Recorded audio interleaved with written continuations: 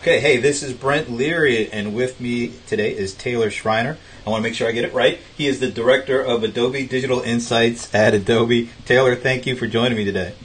Thank you, Brent. Appreciate it. So you guys just put out this really interesting study around kind of the adoption levels of voice assistants and smart speaker ownerships and all the things I love to talk about. So we're going to get into that in a second, but before we do, maybe you can give us a little of your personal background. Oh, gosh. So I've been in this kind of an industry for a long time. We'll skip past mom and dad and the whole background there. We'll go straight to, I kind of got into the internet space through Yahoo back in the day. And I had been running advertising research organizations at Yahoo and Twitter and LinkedIn. And then at TubeMogul, and when Adobe acquired TubeMogul, shortly thereafter, I took over this Adobe Digital Insights team, which I can't claim credit for. They've been an amazing team, but I've been running them for a little over a year now. And we have an amazing set of data that we are really proud and excited to bring out to the world and the industry. So I'm glad to have this kind of forum to talk about it. So the report is called The State of Voice Assistants, just freshly released. So maybe you could tell us kind of a general explanation of what it's about, and also why Adobe decided to do it now. Yeah, the why and the what are really, really tightly bound there. So just to step way back, we every holiday season have done an assessment of U.S. online retail, right? We look at what products are hot, what people are buying, all sorts of stuff, and you'll see that again coming from us in November. But as we looked at those retail trends through this year, we kept seeing voice. You know, smart speakers are being purchased. Even things that aren't smart speakers have, in-home, smart home technologies integrated with the smart speakers. So we said, look, this is really interesting. We want to dive into it. We put some surveys out there. This one in particular we got excited about because when we talk to companies we work with, there's a lot of assumptions about voice, but not a lot of really clear data about what people are doing with it. And so moving from, are people buying it, what are they buying, to how are they using it became a really clear effort for us, clear thing for us to do. So that was the motivation.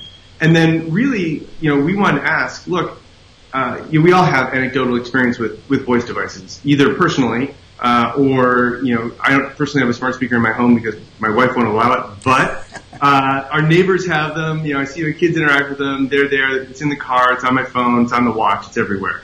So, but everybody has their own opinion about, how is this all evolving? And we wanted to really get a more comprehensive sense of how voice is working in the world. And so what we did, we asked, I won't dive too deep yet into the answers, but we asked the questions, what are you doing? What do you have, right? What do you do with it?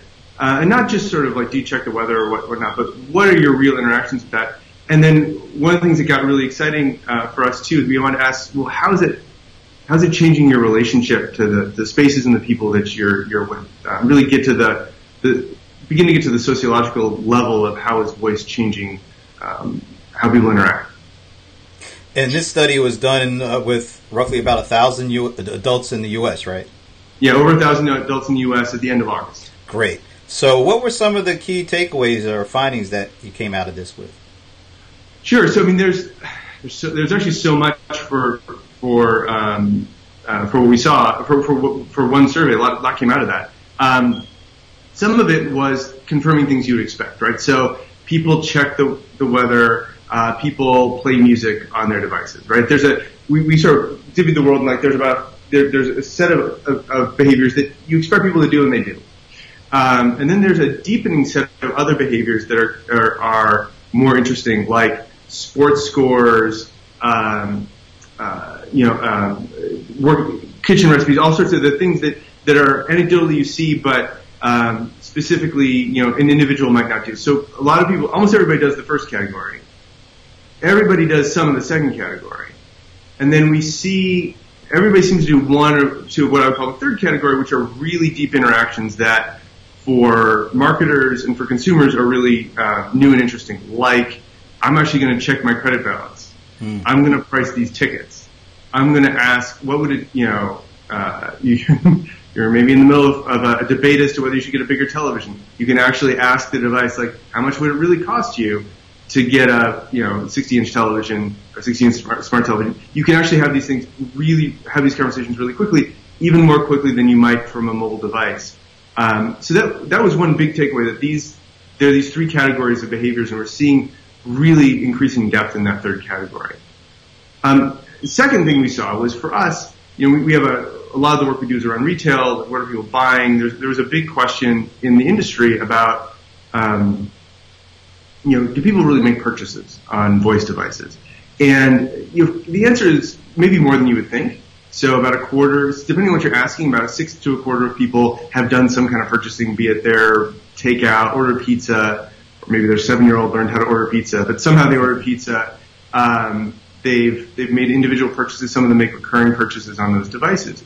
And so, I think that's the layer that, at that level, it's really kind of interesting for a retailer to look at. But if you look at the behaviors leading up to a purchase, people are doing more and more of that kind of thing. What's the price? How many colors does this come in?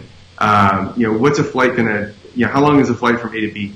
A lot of the research elements go there, even if, at the end of the day, people aren't still really necessarily comfortable with actually finishing the purchase on that device. Yeah. So, the takeaway for consumers is that's transforming, and brands are going to be there to help you with that. The takeaway for brands would be, you got to be where your consumers are, where they're doing the research, even if they're not making the purchase. We learned that with so many other channels, right? And then, there's more. But I would say the third thing that really struck me, the thing that was surprising to me, was the number of people who are going to buy another one. Yeah. Another Echo Dot, another Google Home, another, any one of these things. Because, when we ask the questions, are you going to buy one as a gift? If you already own one. Yes, if you own one, if you own a smart speaker. So I'm talking about smart speakers here. There's more to talk about with other elements of voice, but smart speakers for the moment. If you own a smart speaker, of course you're more likely to give one as a gift. If you've enjoyed it, right? But what was really striking is about almost half, 45% or so of people who own a smart speaker are looking to buy another one, which tells me a couple things. It tells me, they're liking it, they're willing to spend the money on it, but also they've got some uses for those things, and maybe it sits in the living room and they play music, and they're tired of having to go from the kitchen to the living room and ask it a question, and now they kind of want to expand their voice network in the home. And I got to admit, I didn't actually anticipate that, but it's very clear in the data that people are looking to have a broader access to their smart speakers in their house. Yeah, one of the things that I found out, like you said, there's a lot of data points in here. And when you talk about the folks that have smart speakers going to buy more for themselves, but also more for other people, and it's pretty interesting to see how smart speakers are driving this kind of, like you say, the voice excitement versus the mobile phone, which there are more mobile phones out there. People are using them all the time, every day, for a number of things. But yet and still, it's the smart speaker that seems to be driving the real interest in using voice first to do things, use voice assistants. Do you have any thoughts about why that is, since we've been using phones for so much longer, but it's the smart speaker that's actually driving the interest? Yeah, it's really interesting that if you own a smart speaker, you're about 3 times as likely to use voice on your phone. You're more likely to use it in your car, on your watch. All of these modes open up once you've got that speaker. So a couple of things must be going on. We don't really get to, it's hard to get to that directly, but one thing that's clear is when you can just yell at objects in your living room and get a response, you open up to some new ideas about how you might use voice, right? So one hypothesis, and I think it's borne out in the data, is you just get to see the utility of voice much more clearly when you have a smart speaker. The other hypothesis, which is very much borne out in the data, is when you have a smart speaker, you are more comfortable socially talking to things. And I've been struck by, just over the past few years, how rapidly, as a culture, we've become accustomed to talking to objects. And what's clear is that if you have a smart speaker, you're used to having that you're used to whatever that device is, being in your living room and having that conversation and being in the middle of a chat with your friends and debating whether Kevin Bacon was in a particular movie and just yelling at the speaker, hey, can you answer this question for me? And not thinking about that might have been strange 5 years ago, right? So both of those things, then once you're willing to do that, well, of course you're willing to yell at your car or talk to your phone, whatever. The interesting anecdote I have about that is that, I got to the point with my navigation that, I was going someplace and the navigation was telling me to go a different way and I knew better. And so I yelled, I said, hey, shut up. And then my kid in the back is like 5 years old and he's like, hey, shut up. And I thought, we really got to think about the norms for how we address, non-humans, and politeness. But, I think we'll get to that as a society later. So, yeah, that's really interesting. When you talked about the kind of the shopping aspect or the customer journey, there's been a lot made recently around Prime Day and kind of with the low numbers people saw for actually shopping using Alexa. I think it was like, what was it? Only like 10% of the people actually used Alexa to buy something, and then only 2% used it, and then only 10% of that 2% actually bought something else after the first time they did it. So there's a lot of people saying, well, maybe people aren't ever going to get into voice shopping, but it sounds like, looking at the data, that there are parts of the shopping journey that are already starting to travel through the voice assistant, even if the final transactions haven't taken place yet. Yeah, I think that's true. And, in my mind, I always have sort of two models of where voice is right now. One model is, look, we've seen desktops pick up at a certain, in certain curves, advertising took off this way, at a certain point people started doing more purchasing, more buying, then it became really ubiquitous, and all of a sudden, everyone's doing their shopping. And mobile is following a not too distant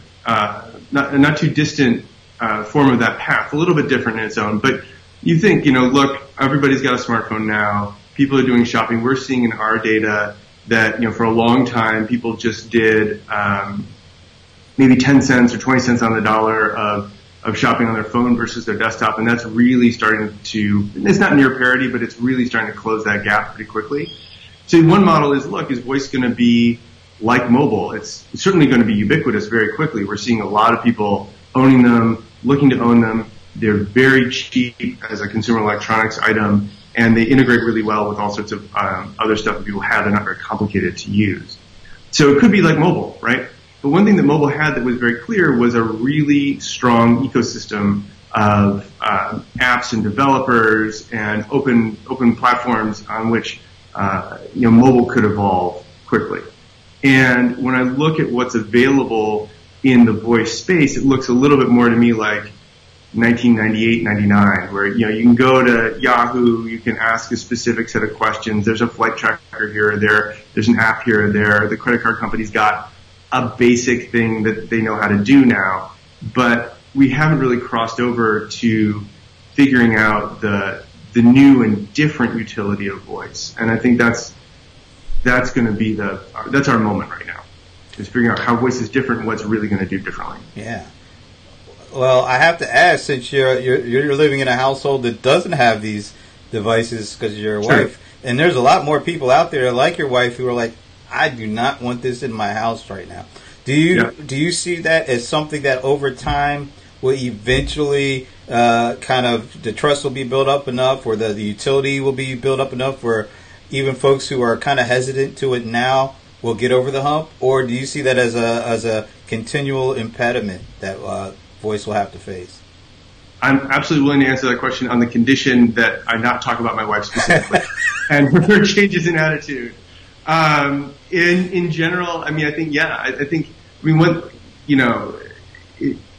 look, if you've got some large portion of the country of households, especially affluent households who can afford these devices, who have devices in the house, I go over to them, I see how their uses have evolved, and I see that, well, maybe, it's not so bad. Maybe I'm interested in getting one for the utility, right? Because there's more stuff I can do with it than I thought. And then, of course, my kid goes over to another kid's house. He's like, why don't we have one?